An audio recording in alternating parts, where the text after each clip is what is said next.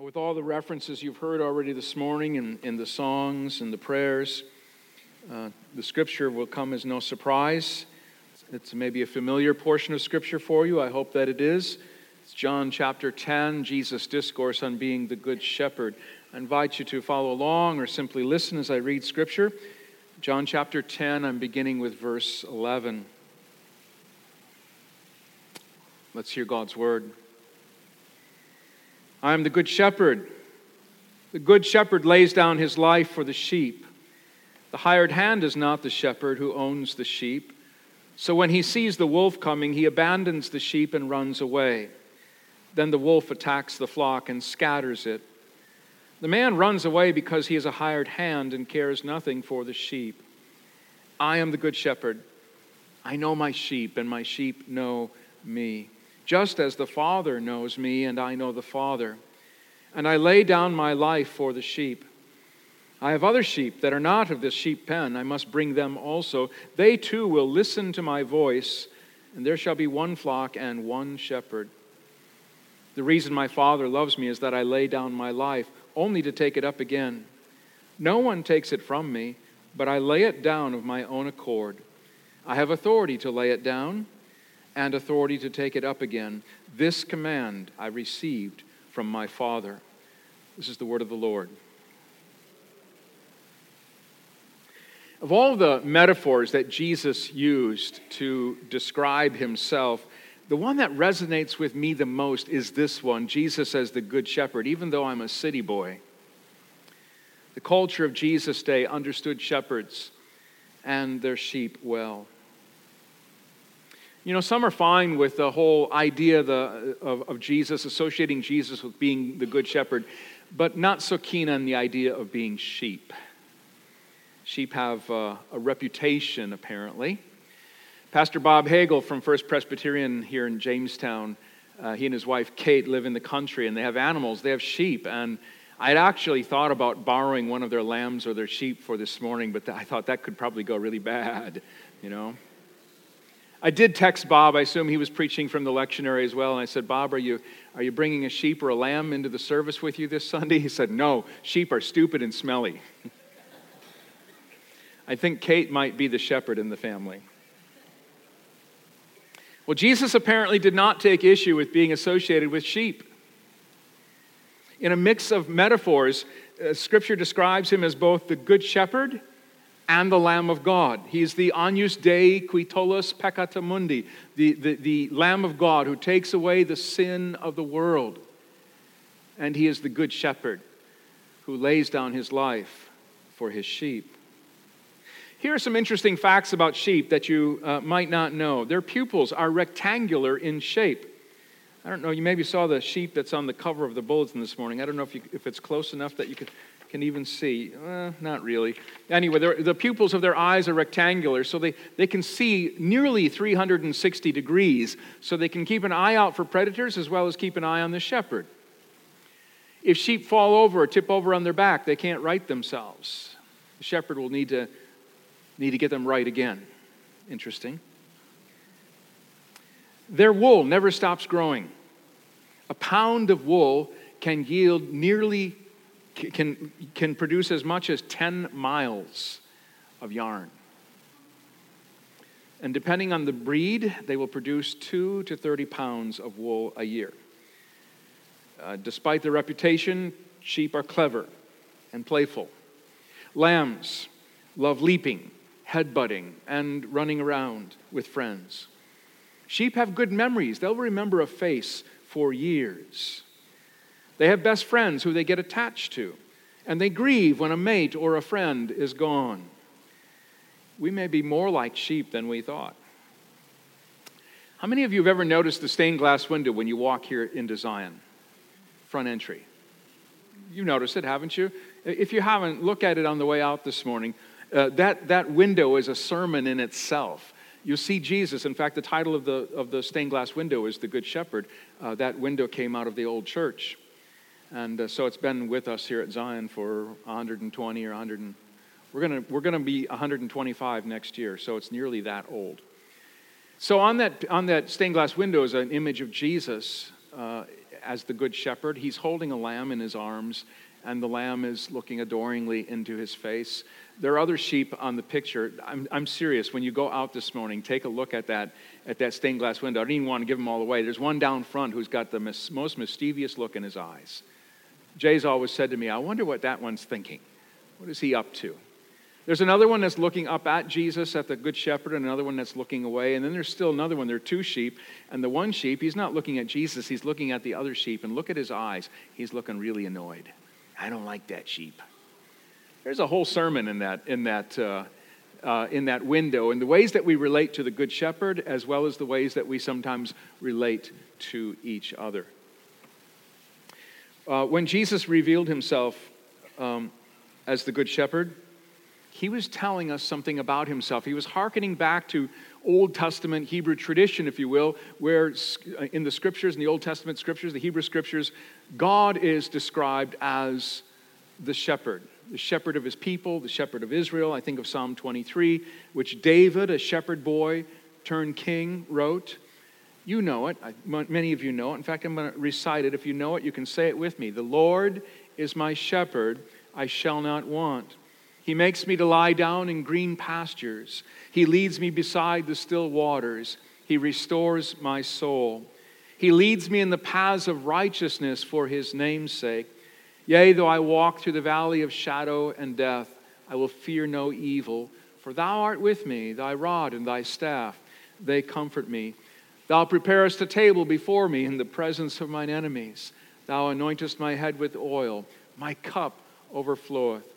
Surely goodness and mercy shall follow me all the days of my life, and I will dwell in the house of the Lord forever. It's a great passage to commit to memory, whether you do it in the King James or some other version. It is a great passage that can serve you for all of life. Increasingly, I look to Jesus, the Good Shepherd, as the one who restores my soul, who brings rest and renewal in this wounded and wounding world. For those of you who have young children or grandchildren, there's a great verse. In fact, if you're taking notes, even if you're not taking notes, write this down. If you're a young parent, if you're a parent, if you're a grandparent, write this down. Isaiah 40:11. That's all you need to write down. Isaiah 40:11. This is what it says. The Lord tends his flock like a shepherd. He gathers the lambs in his arms and holds them close to his heart. He gently leads those who have young. That scripture is saying that God delights in, he cherishes, he loves the little ones.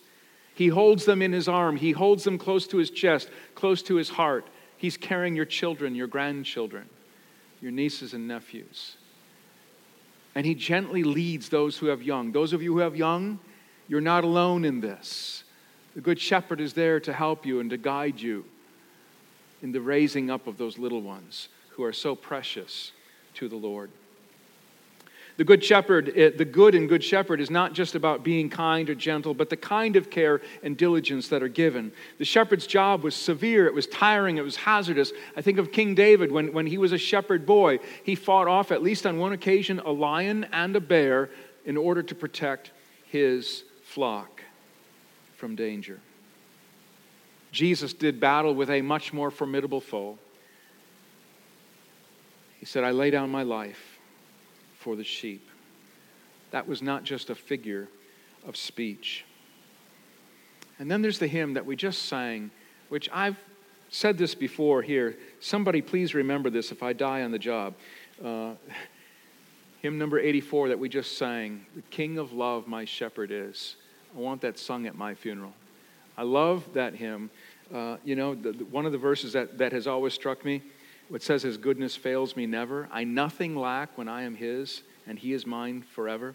And a verse that I can relate to, verse 3, perverse and foolish I have strayed, but in his love he sought me, and on his shoulders gently laid, and home rejoicing brought me. And then the last verse, which, every good hymn ends with pointing us to future glory. And so through all the length of days, your goodness fails me never. Good Shepherd, may I sing your praise within your house forever.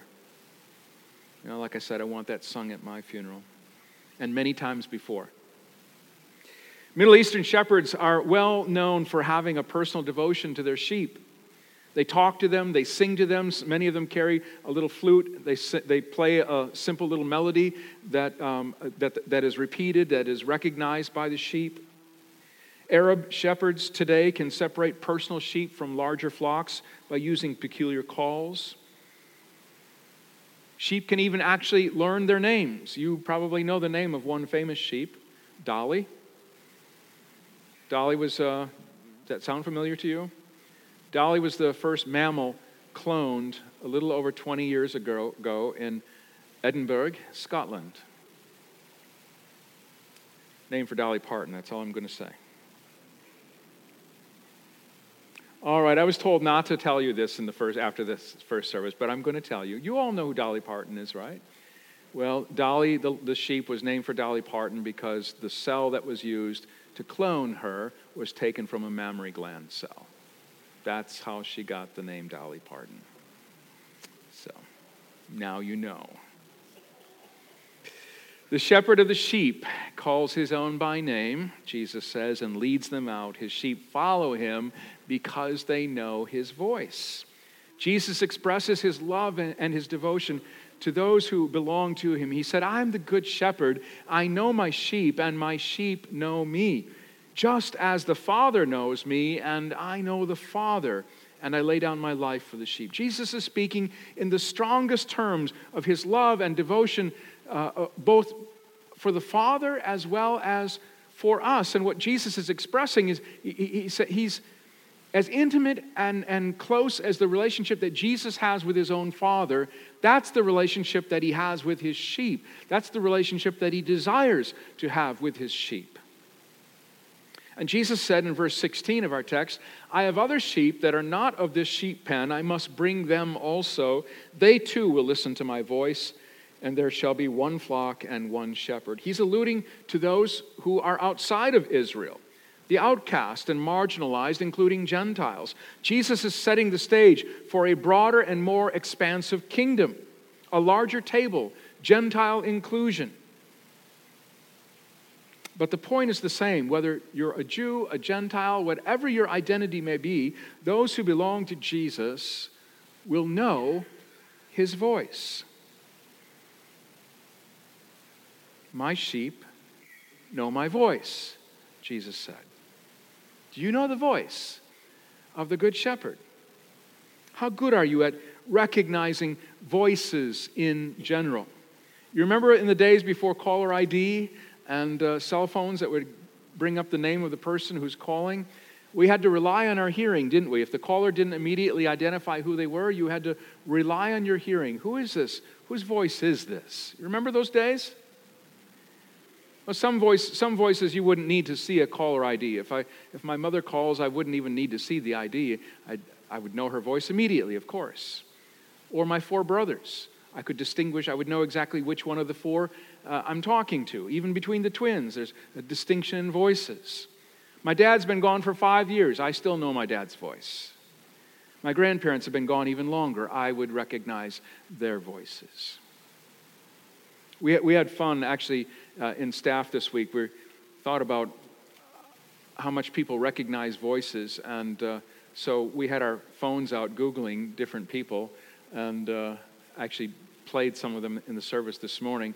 But we sort of did it to each other. We'd look up somebody like JFK or Martin Luther King, and had to guess whose voice it was. And there are many voices that many of us here would recognize. I brought up C.S. Lewis's voice, which most of you probably have never heard C.S. Lewis's voice. Many people haven't. And I played that for the staff, and they didn't know who it was, but they heard enough, they sort of guessed because they know me. They said, oh, that's C.S. Lewis. And then one of them said, I'd rather read him than hear him.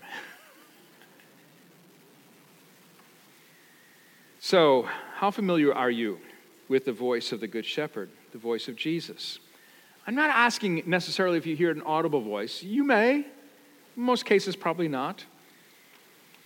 The longer that you walk with Jesus, the deeper your experience of God and his love, the more you will come to recognize the voice of Jesus and come to not only know that voice, but also to trust that voice when you hear it. You will know that it is He who is speaking. You'll know it in the depths of your being. You may hear Him in Scripture. You may hear Him in a sermon. You may hear it in a song. You may hear it through the words of a friend or a brother or sister in Christ. In fact, sometimes, in my experience, sometimes people have been speaking to me and they didn't even know that God was speaking through them. But I knew it immediately. That's God. In fact, I didn't call it out in the first service, but there's somebody here in our congregation who I'm not even especially close to, but once in a while we'll get together. And I don't know what it is about the two of us, but there's some kind of mystical connection between us, because he's told his wife the same.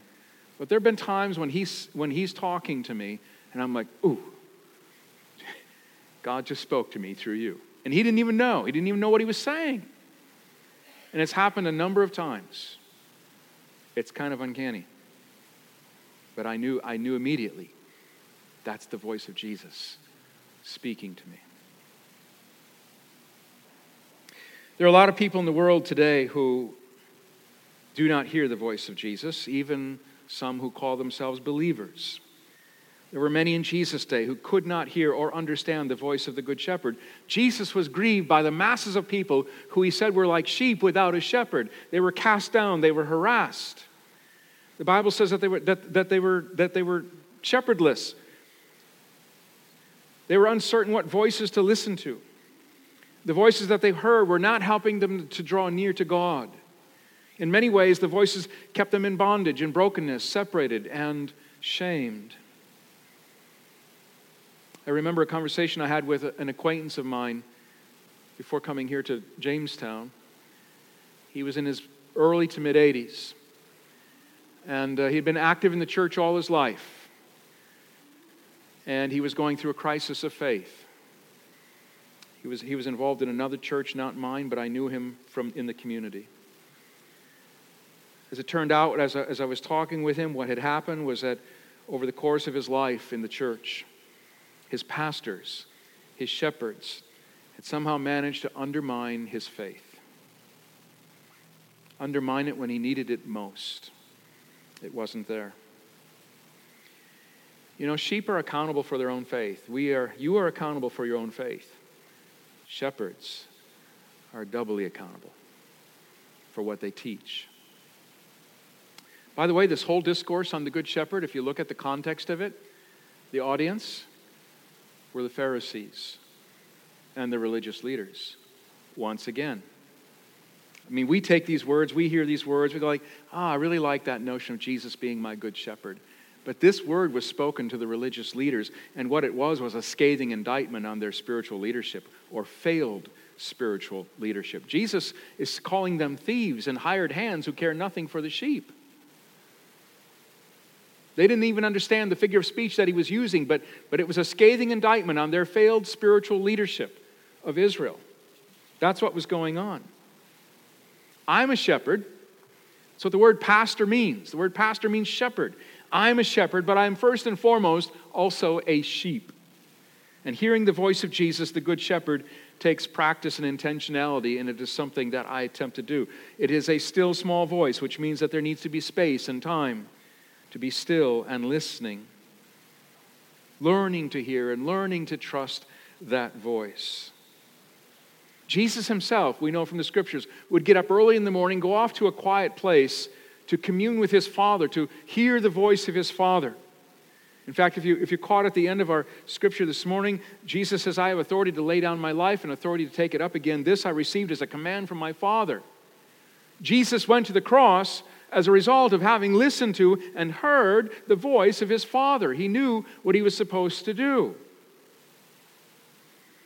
And because Jesus went off to quiet places and was still and was alone with his Father, communing and listening and praying, he was able to engage in the world. Jesus was able to do the right thing at the right time and with the right heart. That ought to speak to us about how we live our daily lives, about how we conduct business in the church, how we do church. Listening to the voice of our shepherd so that we do the right thing at the right time and with the right heart.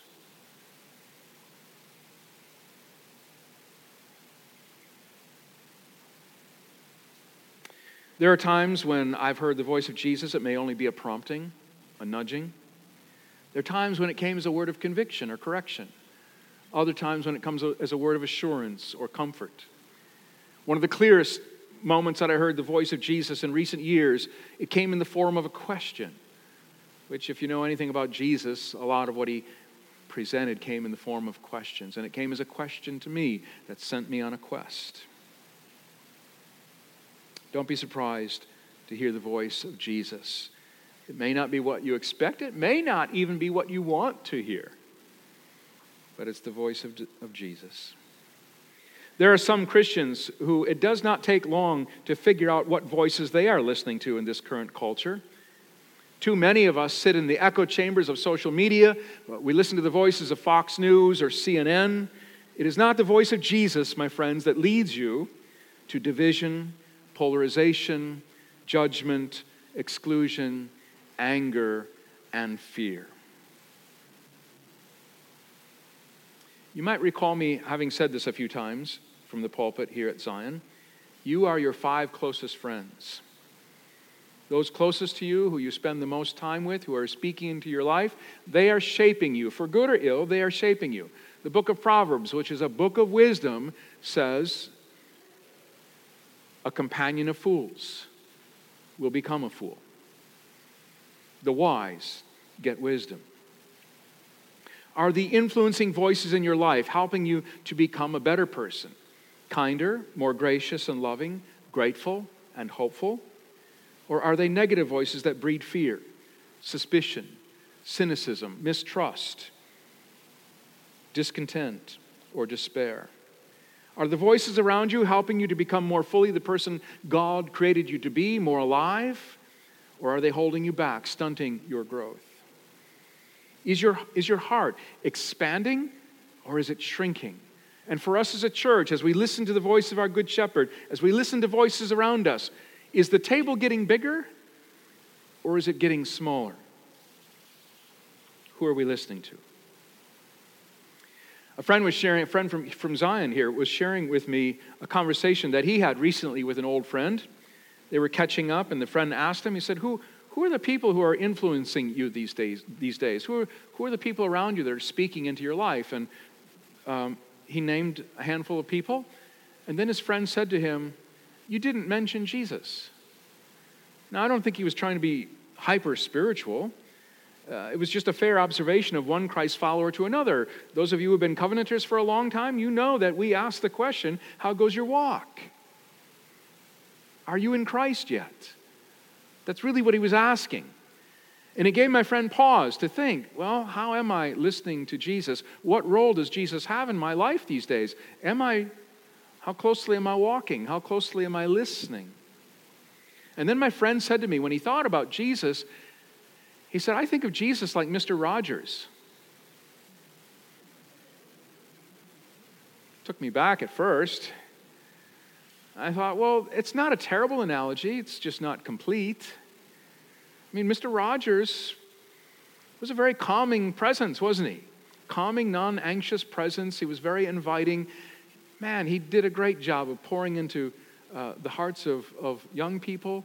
Lots of wisdom, lots of knowledge. And you probably know this, Mr. Rogers was a Presbyterian minister. I would expect that some of the things coming out of his mouth would sound like the voice of Jesus. Well, my friend was encouraged by his friend to actually read Jesus, to read the Gospels, again, Matthew, Mark, Luke, and John, and to pay attention especially to the red letters of Jesus. You know, if Jesus is the clearest revelation of God, then all the more reason, if he's our good shepherd and we want to know him and we want to hear, understand, or know his voice, recognize his voice, all the more compelling reason for us to be in the Gospels. Again, if Jesus is the clearest revelation of God, then what Jesus said and what he did is really important to come to know him. So I thought it was really good advice that my friend was given. And probably a good reminder for any of us, if we really want to hear the voice of Jesus, you're surely going to hear it here. I mean, the Gospels aren't just a history book about the life of Jesus. They're a living testament. You can expect to hear from Jesus through this written word.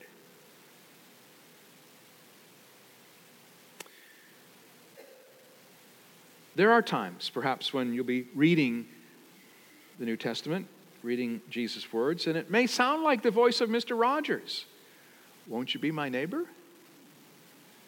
There are other times when it might sound like Arnold Schwarzenegger. I'll be back.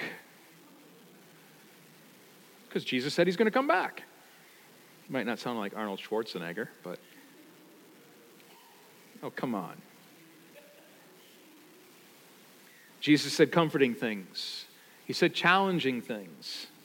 He communicated love and he spoke truth. To those who were on the outside, to the sinners, the outcasts, the marginalized, I think they heard Jesus like, won't you be my neighbor? And to the religious leaders that Jesus was speaking to, even in our context today, you know what Jesus' voice sounded like to them? Probably like fingernails on a chalkboard.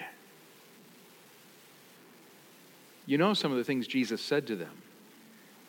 Here he calls them thieves and hired hands who care nothing for the sheep. In other places he called them a brood of vipers. Whitewashed tombs full of dead men's bones. He said, you shut people out from the kingdom of God. He said, God's name is blasphemed among the Gentiles, among unbelievers, because of you. You travel great distances to win one convert, and then you make them twice the son of hell that you are. That was the voice of Jesus too. How very different our lives, our homes, our churches, our world would be if we would listen to the voice of the Good Shepherd. You know, there was a time in Jesus' ministry when many people were leaving him. There were times when he had crowds of thousands, but near the end, the crowds got very small, dwindled. People turned a deaf ear to Jesus. They walked away. And Jesus said to his disciples, are you going to leave me also? And his disciples said to him, Lord, to whom shall we go? You have the words of eternal life. Jesus, the Good Shepherd, the Word made flesh, has the words, the voice that leads to life and more life. May we learn better to hear the voice of our shepherd, to trust that voice, and to follow. Amen. Let's pray.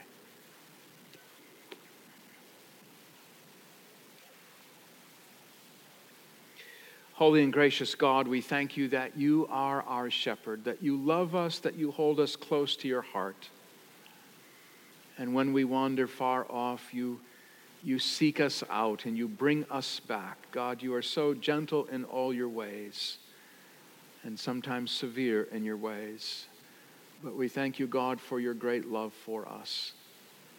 We thank you that you tend the flock like a shepherd.